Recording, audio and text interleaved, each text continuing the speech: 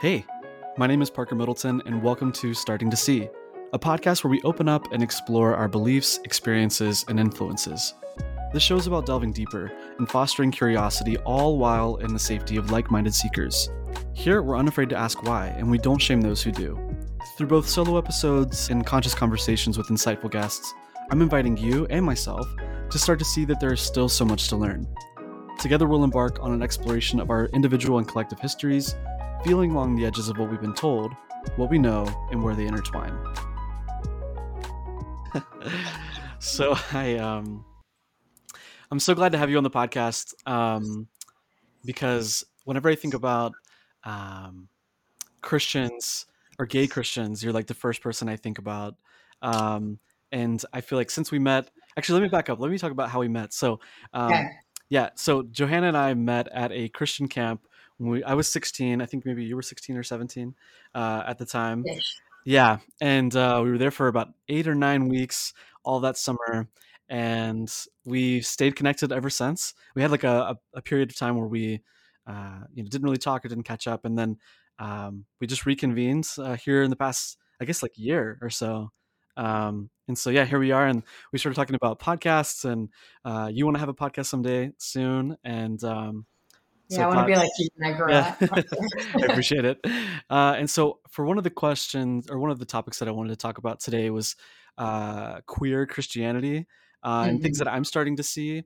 For me personally, I feel like I grew up Christian, Baptist upbringing, Catholic upbringing on both, one on each side.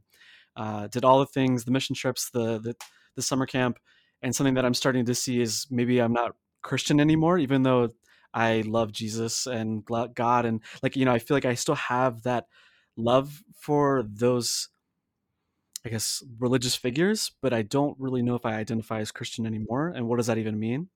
So I'm starting to see that, I don't know, I don't really have a name for it, but I feel like you still carry the label Christian, and we'll get into that if you do or don't, and how that journey's been for you, especially after coming out as gay. So I know it's kind of like a really long intro, but wanted to give it to you. How do you identify right now? Is you Christian or not, or a certain denomination? It's kind of a difficult question. Yeah, you didn't tell me that was coming. That's such a big question. Yeah. And one thing that I want to preface is for anybody listening that just happens to listen to this, the whole name of the podcast is Starting to See. It's built so that people can evolve on issues. And so something that we say today doesn't mean that we have to defend it tomorrow. We could totally be different and have the space to be like, you know what, yesterday I was feeling this, today I'm feeling that. So I don't want to put pressure on you, Johannah, to feel like you've got to be like, I've got to defend whatever I say today. Yeah. No, I guess I want to start by saying I don't think how you identify matters. When I was, I'm going to use Christian as a past tense now, but when I was Christian, it was really important to people that you call yourself a Christian, because if you didn't, they would quote that Bible verse. If you deny me in front of men, then I'm going to deny you in front of my heavenly Father. And what it meant to deny Jesus was, in our subculture, it's like, if there was a gun to your head, and they asked if you're a Christian, would you say yes? And you're like, yes. You're like, 14? You're crying on your youth group floor. And you're like, I would. It's like, first of all, you have no idea what you would do. You'd probably panic. Yeah. But that's what it boiled down to is, do you say yes to this title? And I don't think that title matters at all. Yeah. First of all, that title wasn't even around when Jesus lived. So Jesus didn't come up with the name Christian, and he didn't tell you to call yourself a Christian. And when he said that, if you deny me in front of people, I'll deny you in front of my Father, that name didn't exist. And so, how can it be so important that we call ourselves a Christian when Jesus, A, didn't identify as a Christian because they didn't exist yet, and B, never said, adopt this title. That's what it means to follow Jesus. So first of all, I'm just going to take off the importance of adapting yourself to a certain word. In Acts, it actually says that they were first called Christians in Antioch. So initially, they were called followers of the way, right? These people that followed Jesus, they said they're following the way. That probably came from Jesus saying, I'm the way, the truth, and the life. And then later, when people were identifying this group of people, they called them Christians, which meant little Christ. And it was actually a mockery because their Christ was just brutally murdered. And so they're basically saying, oh, you're just like him. You're just like your little Christ. Like, it was a threat and an insult, not a compliment. The name stuck. And then the followers of Jesus, who became the followers of the way, then started calling themselves Christians. Gotcha. Right. Okay. So that's the background. And I think when you understand history, the name becomes less important. Okay. I think what's more important is if you share the same spirit that Jesus shared, and that spirit leads your life. Mm-hmm. I think that's what's important. And so I do identify with the title Christian, and I also don't. I Yeah. do because when I think of Jesus, I think of my leader. And I think of the spirit of Jesus being the spirit that convicts me when I am wrong. It is the spirit that leads me into generosity when I'm selfish. It is the spirit that offers me grace and mercy and redemption when I feel shame and guilt. Mm-hmm. And it is the spirit that I feel has been my friend since childhood. I also don't identify as a Christian because when you say I'm a Christian, there's a lot of connotations that come with that. Immediately, people think, oh, okay, so you believe the Bible is inherent. You're anti gay. Yeah. You're a Republican. Mm-hmm. You attend church every Sunday. You believe in tithing 10% of your income. Like, all of these connotations come. Wow. And I am not many of those things, Yeah. you know? And so when people ask me that question, I feel frustrated because I know that they don't want a 7-minute explanation on a yes or no. But if I was to say yes, people would assume that I am something that I am not. I thought that was like a beautiful explanation of like the choice to use an identity or not. Because if you do, what does that mean? And if you don't, what does that mean? And I feel like, especially coming out, I feel like in being gay, but still being on the Jesus train, it's like I can still identify with those people, but I don't have to identify with the group, because then that suddenly means so many things about me that may not be true. Well, one, I think people care a lot more about labels than God does. Mm, People like labels because it puts you in groups and they want to know if you're in or out of their group, you yeah, know, us against them. Are you with us or are you with them? And I just don't think that that's how God thinks. And I also yeah, don't think that that's the requirement for God. I don't think that God is disappointed in me because I'm choosing to not use a label that's been associated with genocide and murder and oppression and voting a certain way. Like, if yeah, I was God, I'd be like, yeah, I ditched that label too. And also, I think it's the easy way out. I think if I was to call myself a Christian, now I'm accountable, right? Now I'm accountable for all the things the church has done. I'm accountable for the harm. It's a lot easier to say, "Oh my gosh, no, I'm not one of them. I'm my own hmm, thing." Because if you want to hold on to that label, now you're responsible for that group in a sense. yeah, And so I think you see a lot of people exiting because they don't want to be responsible for the group, which somebody has to be responsible for it, right? yeah. So I wouldn't say it's a good or bad thing to use the label. I'd say maybe sometimes it's a bit cowardly actually to opt out. Wow. Okay. Do you mind expanding on that, the cowardly part? Well, if you say, yeah, I'm a part of that group, then what are you going to do about all the kids being sexually abused? What was it? The Southern Baptist Church has a list of 700 sexual predators that they've protected for years. Ravi Zacharias, one of the lead Christian apologists, has been, he passed away, and then they found out that he's been raping women all across the world. What are you going to do about all the Christian boarding schools that murdered indigenous children? Right? It's like there is a systemic and generational and historical um, wrong to be righted. Is that the correct word for that? And that's a lot of responsibility and work. And I think somebody should do it. I think somebody should say, I am a Christian. These things belong to my heritage. And this is how we're going to do it differently, and this is how we're going to mend that wrong. Yeah. Uh, and I'm not going to be that person. and, I and, know. and so that's why I'd say it's kind of the easier path out to Yeah. say, no, I'm not with that group. Right. So I Yeah. That admire makes whoever sense. holds on to that label Yeah. and says, let's rectify this, because that's not me. Yeah, that's tough. I do you feel like, so obviously you probably haven't had this point of view forever. Do you mind walking me through you coming to this idea of maybe I'm not Christian, but I still identify with Jesus and God, or the Abrahamic God, Mhm. and how that, I guess, crosses with you coming out, if at all?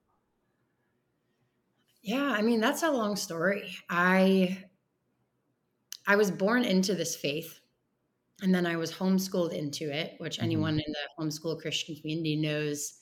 A lot of times you're homeschooled so that they can raise you up as a good Christian. Hmm. You know, that's one of the primary motivators for homeschooling your kids, is to make sure that they don't go to public school and believe in evolution, and they're not learning Yeah. about Greek mythology, and they're not sitting through the sex ed courses, et cetera, right? Hmm. So I was born into it. I was homeschooled into it. I remember getting money when I would memorize a Bible verse. Yeah. So my mom didn't give me an allowance, but I would get, I think, $3 for every book I finished. And I would get maybe $1 when I memorized the Bible verse of the week. Okay. Um, which personally I think is a great way to give your kids money, is like to incentivize education. Yeah. But point being is, from the time I was very young, this faith dominated every aspect of life. And when I was like 14 to 16, I definitely started realizing I was gay, but I wouldn't have used those words because it was Hmm. just so unacceptable in that community. Yeah. I mean, it's No, just I get it. I'm like, I feel like I was the only gay person in the, like, the very religious church mhm. going crowd. So it would have been social suicide to say, oh yeah, I'm gay. And And that's or an yeah, understatement. what'd you say? That's an understatement. Yeah, no, totally. And so, and it felt like, actually, interestingly, my parents have always, or I guess my family has always known that I was gay. Mm, They told me this recently. But they thought that, and it was so weird. So with my, I guess, religiosity growing up, it wasn't because of them. It was because of the environments that they put me in.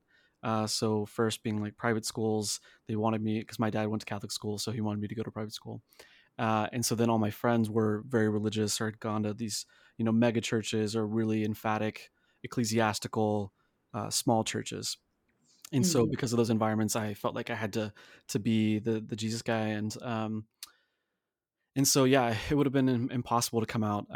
And my parents thought, oh, well, because he's so emphatic about being Christian or Catholic, that means he's actually pushing that away, that he he doesn't want to be deserves gay. it. I know. Um, I feel like, honestly, though, that's probably a reason that many priests do go Oh, into the priesthood. In fact, actually, one of my priests was gay, and it was a big scandal in our area. There was multiple layers to why it was a scandal, not just the fact that he was gay, but there was a lot of, like, money embezzlement mhm. going on. But and that's how it came out that he was gay, because it was going for some gay things. It was quite the scandal. So yeah, no, it would have been, being Christian, I guess, in my family was a kind of a rejection of being gay. And even though everybody kind of knew, because I had never actually come out, people were thinking I was rejecting it. So it's so interesting. So tell me about you coming out. You came out, or you came to, I guess, realize around 14 to 16, you said, and Yeah. then how that interplayed with, because didn't you go to seminary for a little bit? Sort of, yeah. Well, your previous question of, how did you kind of decide to cling to this faith? I'll Yeah. tie that into this answer too. But yeah, I mean, around 14 to 16, I was dropped off at this new youth group, and I saw the worship leader, and immediately it was like, oh my God, she's Hmm. so pretty. And I think all girls have that feeling, like, oh, that girl's so pretty.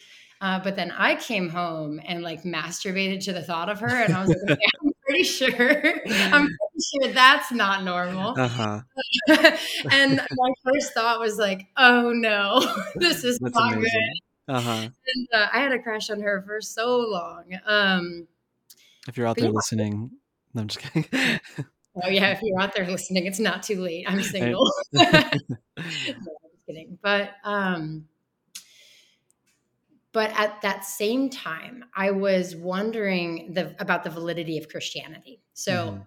I knew I was raised into it, but I was reading I was reading stories of people dying for Jesus. And if you look at the Yeah. American church, that is not what you're seeing. Yeah. And so I was looking at this church culture where we wear our nice little dresses and we go sing our little songs and we go give our little monies and all these things and we call ourselves Christian. Yeah. When I looked in the Bible, people are being stoned to death.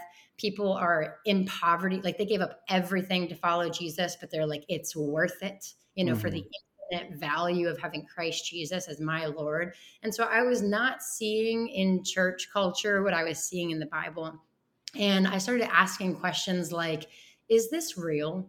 Yeah. Because if it is, it deserves a lot more than what I'm seeing from my church culture. And if it's not, it doesn't deserve another Sunday. And it Yeah. doesn't deserve 10% of your income. And it doesn't deserve any of this. And so I started really, I don't know, it started plaguing my mind. And Yeah. I'm not the kind of person that can be middle ground or I don't know, comfortable with that uncertainty. I'm the kind of Mhm. person that needs to know. And so it started this high school pursuit where I would stay up so late, like, excuse me, like praying and just pursuing truth. And one of those nights, oh, and through this, I was pulled into all these youth conferences where people were like speaking in tongues and running around and they're pulling out flags. And if you're not Yeah. familiar with like this Pentecostal charismatic church culture, it's honestly, it's so fake. Yeah. Most, people are jumping up and down, teenagers are crying. Mhm. And I'm like, I'm in the room and I'm not feeling what you feel. And I'm Yeah. starting to think that you're just putting on a show so that everyone thinks you're just so close to God. Right. They would put us in a line and they're like, tonight you're going to receive the gift of the Holy Spirit. You're going to speak in tongues. And they would start laying their hands on kid by kid. And each kid would start speaking in tongues. But like in Yeah. the Bible, tongues is them speaking in another language. Yeah. None of that is happening. They're just saying gibberish and Uh-huh. calling it the gift of God.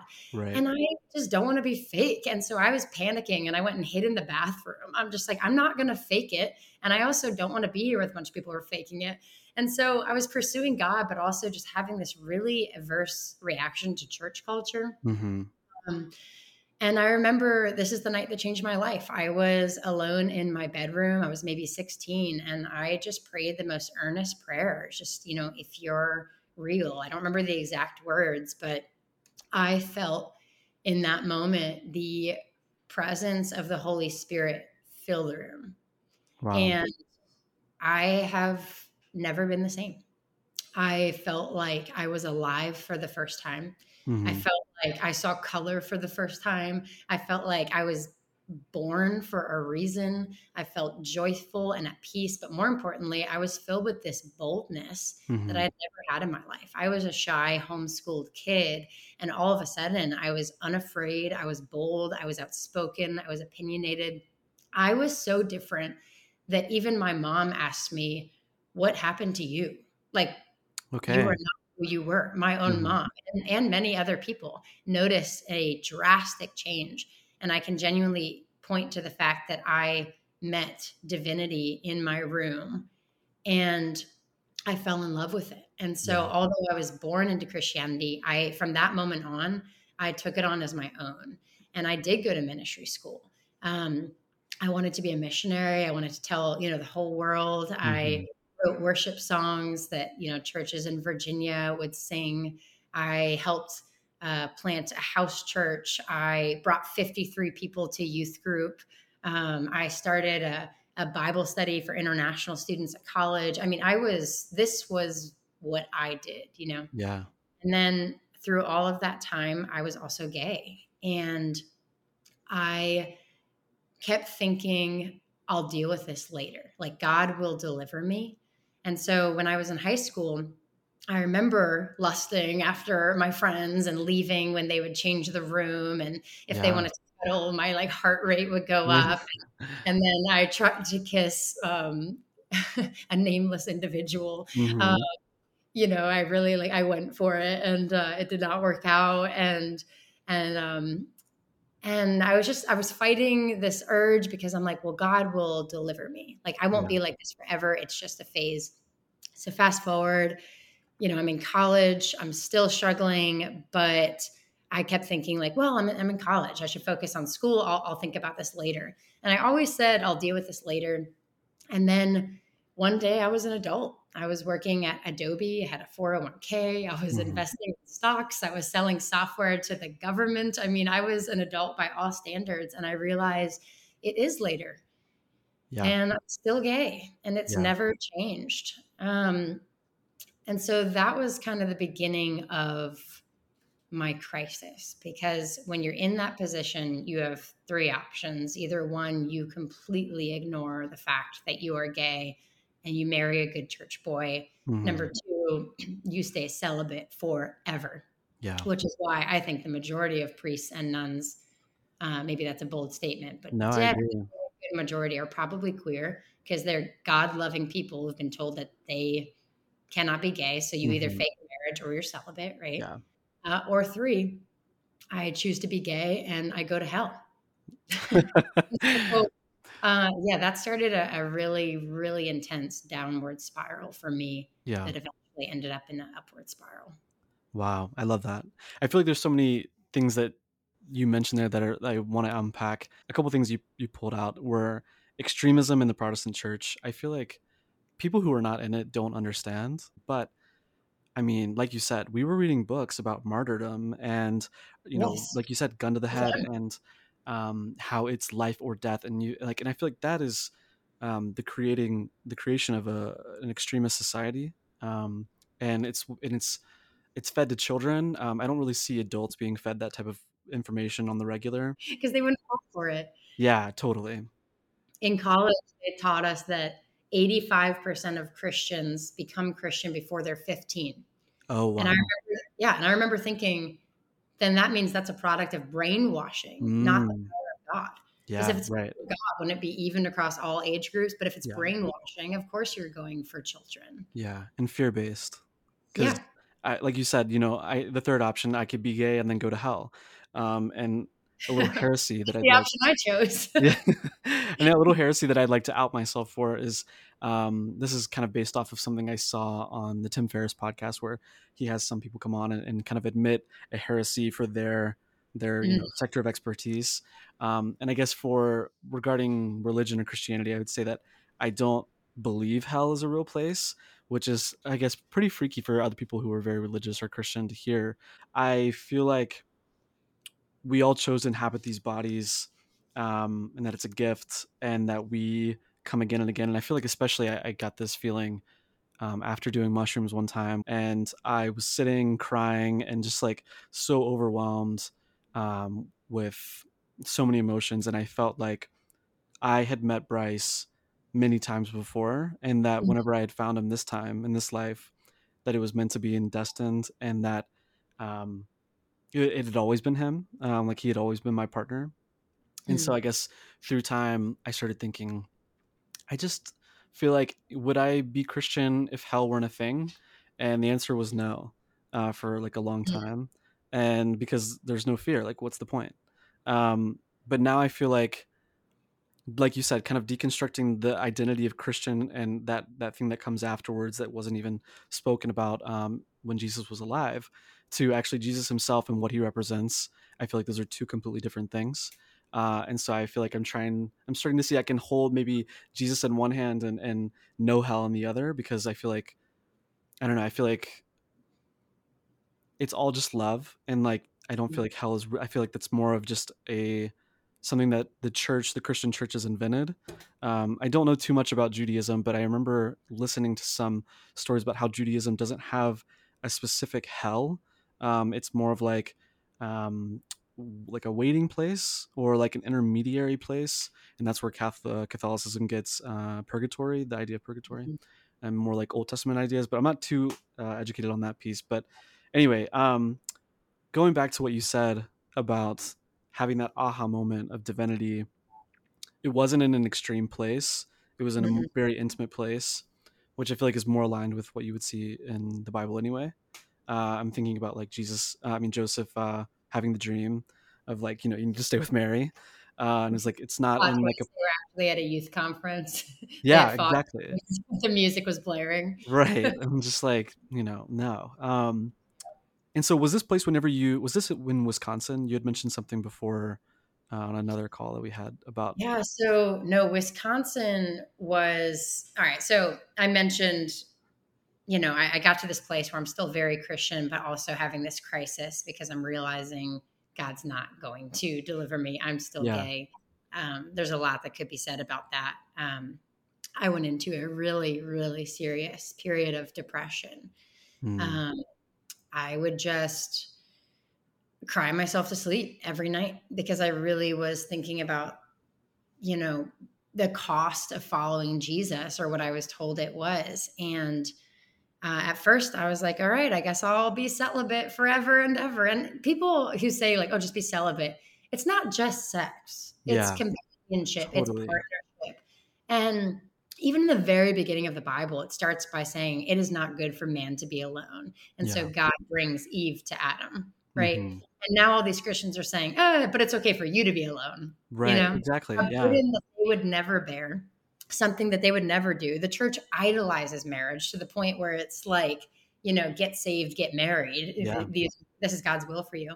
And then the second you want to get married, a gay person, now it's, oh, you're fine being single. Who told you Hmm. marriage was great anyway? Right. That's such a good point. And, but yeah, I was just, man, I was crying, and not little tears. I mean, I was deeply depressed because I wasn't just thinking about being alone for life.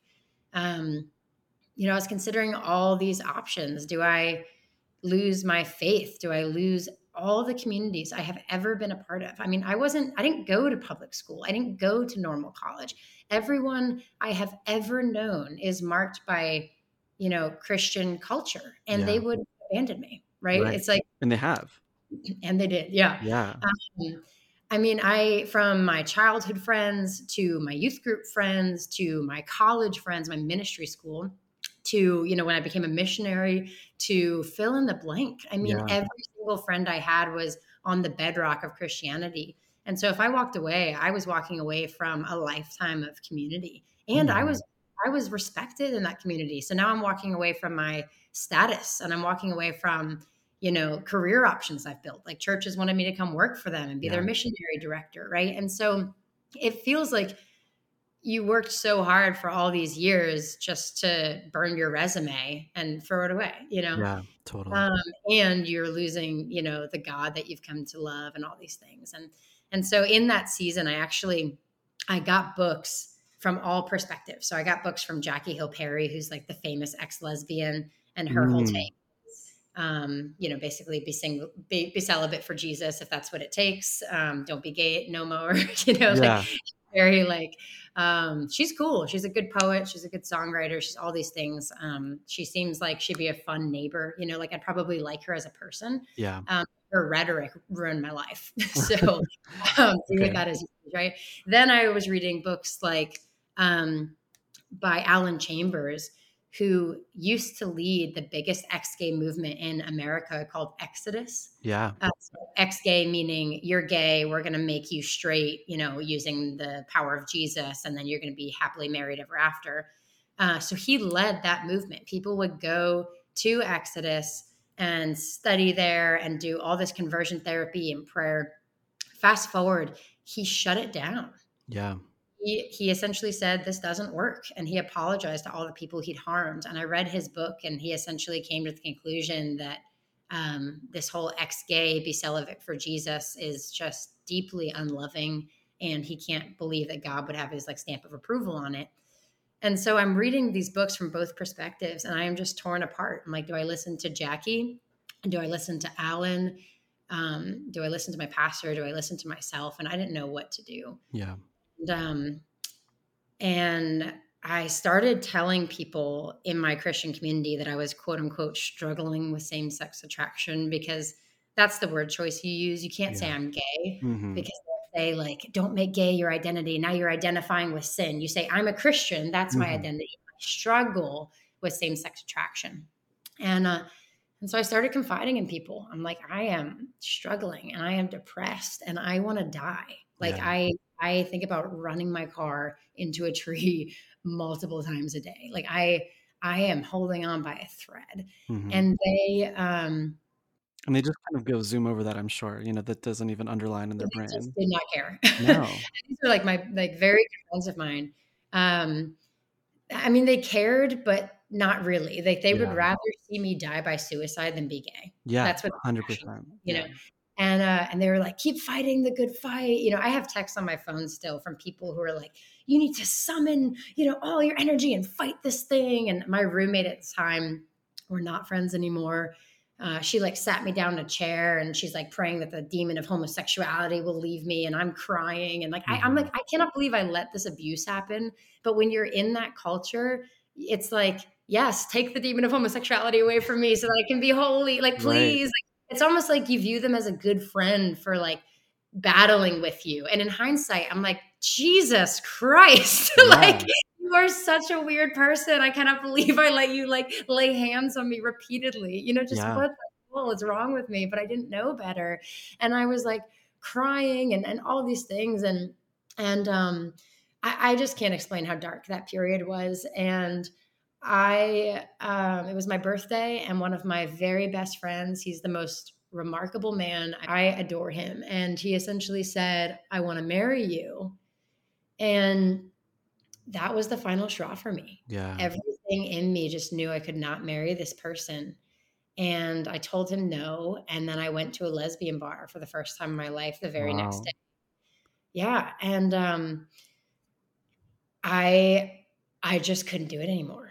And for so many more reasons. I mean, the list goes on, but essentially I was over it. I was over wanting to kill myself. I was over the depression. I was over being told that, God will get more glory from you. Just, like, shut the Mhm. fuck up. Because, Yeah. like, the moment your theology feels like the right thing to say, but when someone is, like, looking at a razor blade, just being Yeah. like, man, that would feel good across my arm. Like, you know Mhm. what they don't want to hear? Your stupid theology telling them that God created them gay so that he could get more glory from you. It's like, this is so cruel. It's cruel. Like, that's the best word I could use. It's like, I was hating every day of my life and you didn't care. And I Mhm. refuse to believe that the God who created me wants me to hate my existence. Yeah. Life is supposed to be a gift, and the life I was living was hell, you know?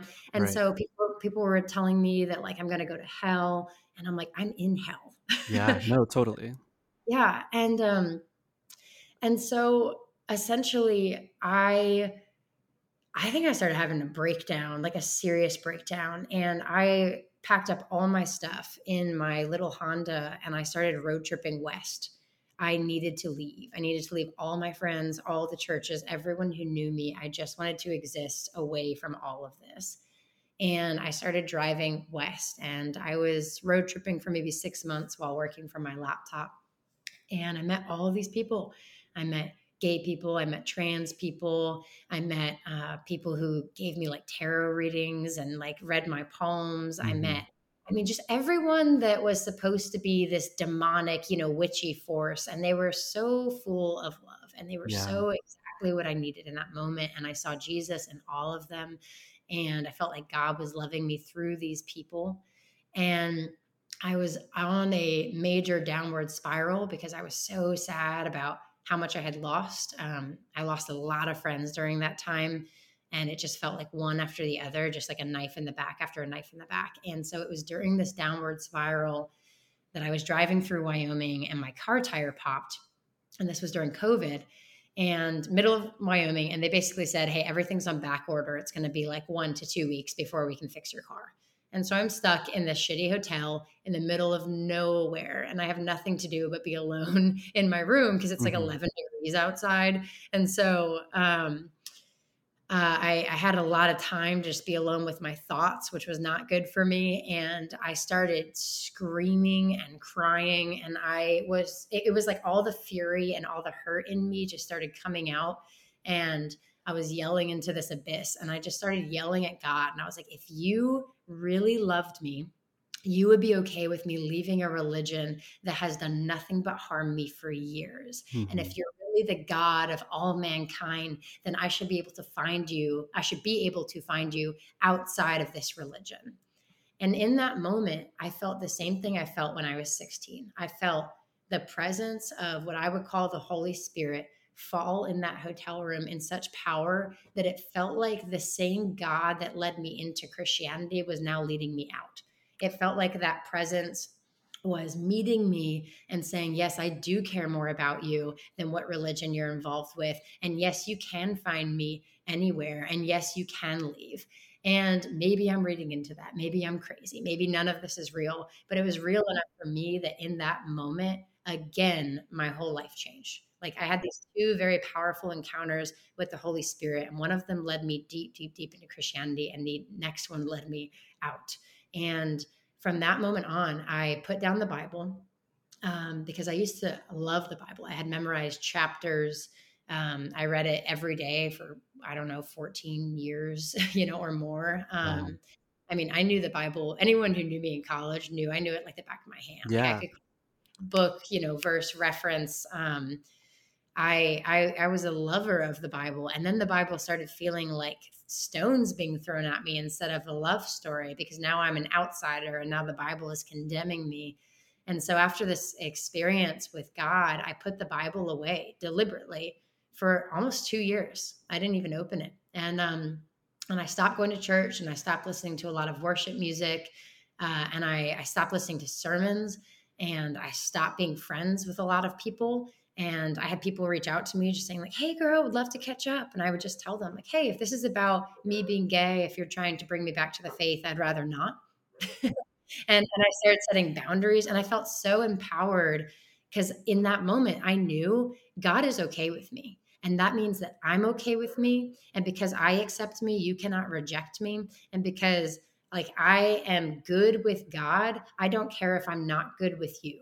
Because at the Yeah. end of the day, I was afraid of losing my friends, but I can actually live through that. I was afraid of losing my community. I can live through that. I was afraid of losing my status. I can live through that. The one thing that I really felt like I couldn't live through was losing the presence that has guided me since childhood. Yeah. And when I realized that I didn't have to lose that presence, I could lose everything else. Wow. I'm like, boom, mic drop. There it is. That's insane. I'm processing what you said. I feel like there's so many aspects about you just being so magnetic in that moment of the boundaries, saying no, realizing really what's important to you, and stepping through that fear.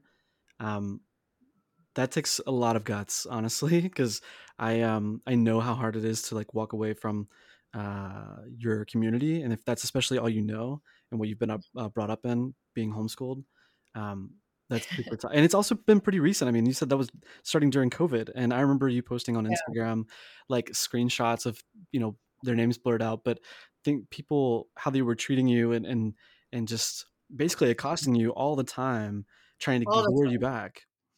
And then also layered into that is the misogyny piece. We haven't really gotten into that, but I remember, you mentioned a lot of people saying you're going to be the next female Billy Graham, but also telling you to shut up and quit talking. It's like, what is that? And then the blatant disrespect of your mental health, I think, really is the worst piece for me, because I Mhm. can totally understand the fear of thinking I'm going to go to hell if I just love someone, which just seems so antithetical to, like you said, exactly what God is. And so, yeah, it's insane. I've loved your story. And I feel like this is why I brought you on the podcast, because I feel like you have such an amazing story. There's a lot of tragic moments that you shared. But I want to kind of see the flip side. I know, obviously, you're still working through your story. It's not like it's a clean cut, this It was is the like, give us storybook. a happy ending so Right, everybody's mad. yeah, exactly, but I'd love to hear, The like, testimony how on a good note. or maybe it doesn't have to be a good note, I guess just kind of like, where are you now, I remember Yeah. we kind of have talked about the pivoting moment being really around COVID, and I feel like that's really what started our relationship was up is, again, is you sharing your story, which I feel like is really powerful. And we know, being in the Christian upbringing, like this, the power of a testimony, religious or not, is pretty impactful, and that's why I love podcasts too. And so, kind of bring us up to speed with the present. Yeah, and for those who aren't Christian, the testimony is like, tell us your story, right? Yeah, Like how what got you here. And that is powerful because speaking with your actual voice is powerful. yeah, Um, it is like a sound of freedom. I think of speaking like the Statue of Liberty. It just stands there boldly, and it's a symbol of freedom and saying, like, come to me, like you're going to make it. It's of hope, or that's what it's supposed to be and yeah, has been historically. And I think when you stand there and you share your story, it's the same thing. It's like the symbol of freedom and hope for those who are not yet where you are.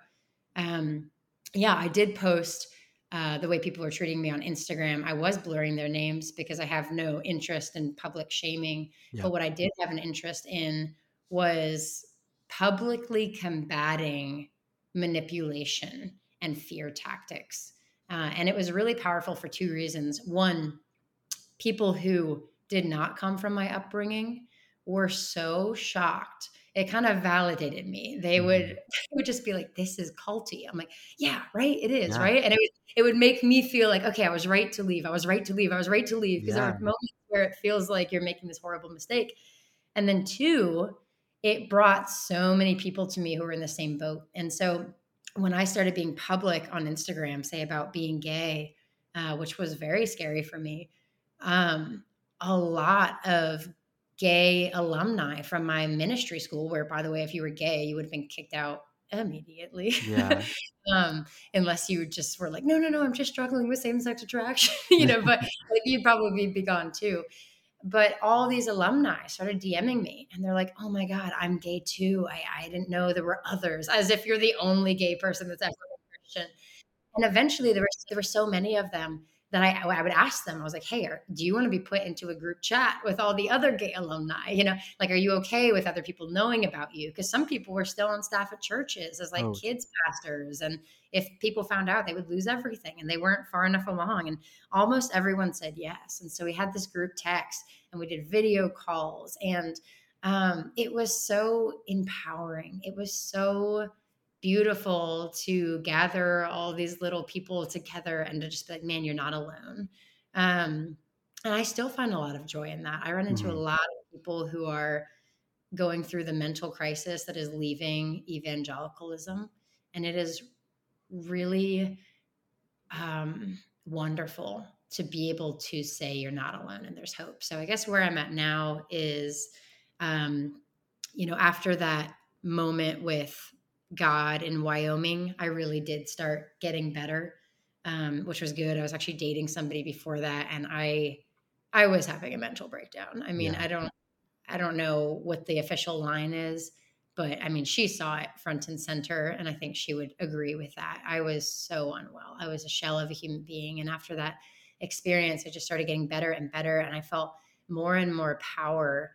And so it started really with putting people in their place. yeah, Um, and I genuinely, I was never mean. I was just firm. totally, Um, so people would try to convince me and tell me I'm going to hell. And I would just be like, hey, I'm going to block you if you continue with this. I would prefer not to. I value your friendship. I, think that yeah, we've formed a great history here, but I want to live. And so for my own well being, I will not be talked to this way. yeah, And many people don't respect that. So they're blocked, and then other people opted out on their own. My ex roommate, I lived with her for a year. We were very close friends. She called me family. Like I was friends with her dad and her nieces. I mean, we were close, yeah, and her wedding was coming up and I actually paid for their engagement party. So it was like $800. There were like wow, 20 people. And I knew that they were kind of struggling financially, saving for marriage, etc. And I just wanted to bless them. And yeah, so I actually paid for it anonymously, because yeah, I think money and gifts can make friendships weird. And I would rather have a good friendship and also do something, but rather in secret. But like, I mean, that just shows like how close we were. I mean, like, I just wanted to bless these people. I loved them. They were like family. And then the next step was them getting married. And it was also kind of the time where I was coming out being gay, and I was not invited to the wedding. That's In that's fact, insane. yeah, I was uninvited to the wedding, and they never responded to me again. And I reached out so many times, and I finally got a hold of this girl or this woman, and I was like, "What is going on? Like, we were family. Right. How, you know?" And she said, "I felt convicted to do so." Like, in other words, the God of Israel, Yes. heaven's armies, personally told me to cut you out of my life because you're just this horrible, influence, right? And so just like that, not even a phone call. The only reason I got those words out of her is because I hounded her, like they Right. they completely cut me out without saying anything. And so some people I cut out, other people cut me out. In the moment it hurt, but in hindsight, I got to a point where I realized everyone who's going to leave left. And that was super powerful because I realized there's no more hurt ahead of me. Like, everyone who's going to leave has left, and I'm now safe. The Yeah. people who are here are here. The people who are my friends have been friends through a lot of gossip. Like, some people were still in the Christian faith, they're still working at churches, but they would say, like, no, that's my friend, and I'm not going to condemn her, and I'm not going to not be her friend. And they lost friends because of it, and they Wow. stuck around. They chose me over them. And so it got to a point where my inner circle was people who would, go to war for me. And that was lovely. And then the second part was really the mental detox of, one, believing I'm going to hell, two, believing even if I make it to heaven, God is somehow upset with me. Three, that I'm somehow, not in God's will for my life, i.e., forsaking the whole reason I was born, my purpose. Jeez. Um, and that was a much longer battle. But I will say that typically what brings me out of that is actually praying and getting into that presence. And because when I'm in that presence, I don't feel guilt or shame. I just feel acceptance and love. And Right. so that tells me that all this condemnation is not coming from that source. And at the end of the day, that source is all I care about. I don't care about Christians saying she's in the club. I don't care about being invited to speak at churches. I don't care if people like my worship songs and want to sing them. I don't care if I get to write a Christian book and people buy it. Like, you can have all of that. I just want God. And that is what's freeing, is when you look at even your parents, or you look at your church, or you look at your community, or you look at this body of people, and you're not angry, you don't hate them, but it's genuinely like, I can have it or leave it. Right. Um, that's what's powerful. And so I would say that's where I'm at now. Um, I love to be accepted by people. I love friends. I love fitting Me too. in, but I don't need it. I've been through hell and back. I have been alone, and I mean, like, alone, alone, Yeah. and it has been okay. And so when you know that, like, you plus God can withstand anything, you don't need anything. Yeah. And so, yeah, I mean, I love my friends, but if they left me, I would make it. Right. I love Right. my job, but if I got fired, I would make it. And I think that's where I'm at now. It's not that I don't have relapsing moments where I'm like, I am good, right? Like, Right. like, I'm You're not fine. going to hell, right? Like, Mm. for sure have those moments where I'm like, I'm not, like, I don't know, forsaking God's call on my life and gonna end up in an everlasting tormenting flame pit, right? And Right. Yeah. you're like, crazy girl, that's crazy. I'm like, you're Mhm. right, girl, it's crazy. It is crazy, right? Like, of course I have those, like, PTSD moments. I'm in religious trauma therapy Yeah. literally for Oh, that. really? Wow. Okay. Oh, yeah. But what I would say is that used to be 5,000 times a day. Then it was 5 times a day. Then it was every 5 days. Then it was every 5 months. You get what I'm Mhm. saying? And Yeah. I'm at the point now that if I ever have a moment of kind of that PTSD that comes from being told that you're on your way to an eternity of torture, if I ever do feel that, it's almost odd. It's like, oh, Yeah. that's so weird. Why am I feeling this? Versus that being my everyday experience. So I would say day to day, I am at peace with myself. That's awesome. I'm so glad for you because I feel like you really have been put through the ringer, and I feel like you've shown on Instagram that, like a sliver of that. And I feel like it's really a testament to show, like, if anyone can get out, like if you can get out, anyone can get out, because I feel like you were in it, like you said, like you had gone to a seminary, you had been um, fully ingratiated in church culture, in leadership positions, fully in it. You were, and I feel like even when I knew you at the summer camp, I was like, she is such a good Christian. She knows so much about the Bible. She's so well read. Um, like people were saying, she's gonna be the next female Billy Graham, and I just feel like I love your story. I feel like it's so encouraging. And so I guess to wrap up, I'd love to know, I guess let me back up. There's three places that I've heard people talk about being there's, work, home, and church kind of being like that third place. And with the modern age, this quote third place has dissipated.